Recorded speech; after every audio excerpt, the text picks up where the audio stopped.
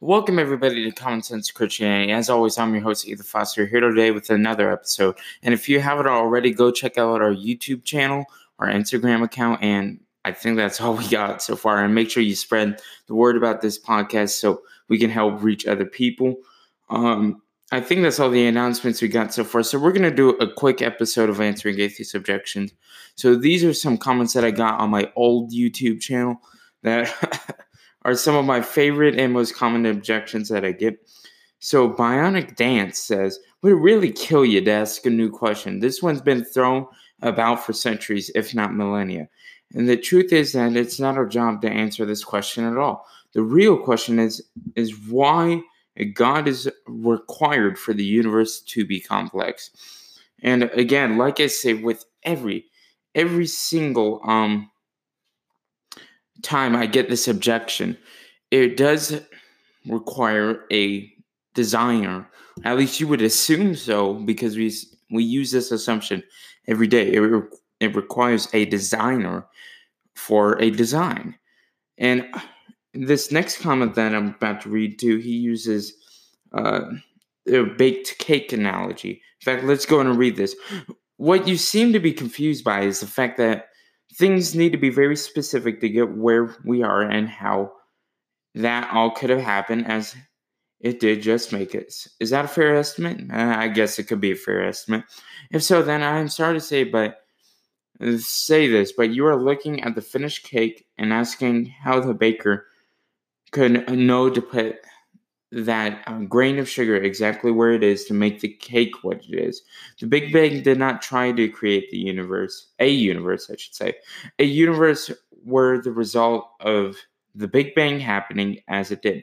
And the evolutionary processes did not try to create humans or cats or any other animal we see today, were simply the result of evolution happening the way it did. If you look at any specific event, be it your parents meeting a bad hookup, their parents before them and theirs before them, it would look like they all did it deliberately to make you. But they didn't even have a clue to who your parents would be, much less you, until they got that far into the process. So try not to assume that because something looks like there have to be some sort of plan behind it, that means there is. And instead try to figure out if there actually is a plan, or is it just a series of coincidences just like all of us. And it depends on how much faith you have, and it also depends in your beginning worldview. I say, if I see design, if I say complexity, I automatically assume intelligence, because it's what humans do every day. But for some reason, people don't do it with the existence of God. And again, I don't think all these coincidences could have happened. You can check out all my other videos where I talk about the existence of God, why I think God exists. It's just too many coincidences. I mean, if you want to go ahead and believe that, go ahead. But I think that it is too unlikely for us to be here, for there not to be some sort of creator behind it. Now, in terms of plan, if there actually is a plan, well, you have to look at the historical evidence between different holy books and see if any of them have any good evidence to believe in. You can look at the Book of Mormon, you can look at the Quran, you can look at the Bible, you can look at any other series of books and look at the archaeological discoveries and see whether they might be true or not. And the final comment I'm going to read is probably the nicest atheist I've ever met. He seems like a Christian almost, and he said, Ethan, have you found your opinions on any of your views shifting now that you have had some in-depth conversations with atheists? I remember when I was still a Christian, one of the first views I shifted was on the existence of Adam and Eve. I realized the story in the Bible about them was probably not meant to be literal history, but might be better understood as a metaphor or parable.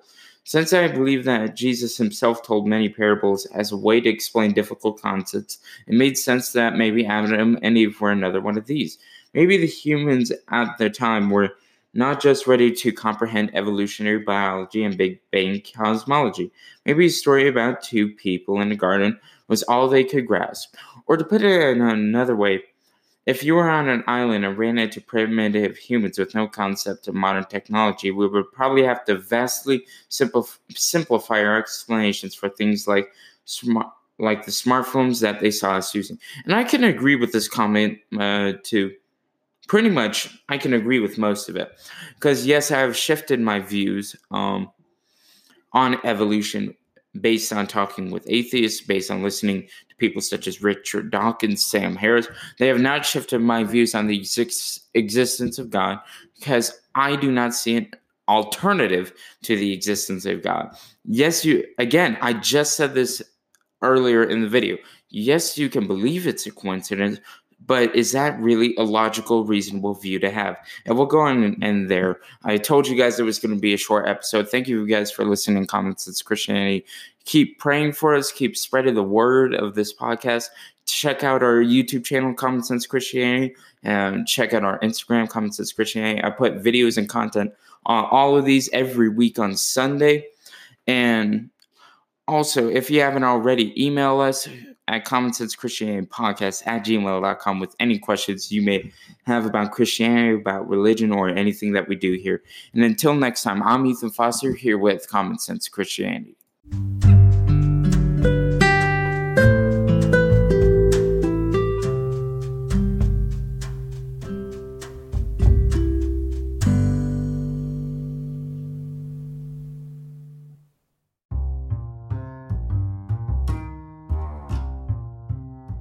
You just listened to an episode of Common Sense Christianity. I'm your host, Ethan Foster, as always, and we love doing this for you guys. Please share the podcast with your friends and family if you like it, and frankly, even if you don't, subscribe to the podcast and give us a 5-star review so that more people can hear the Word of God.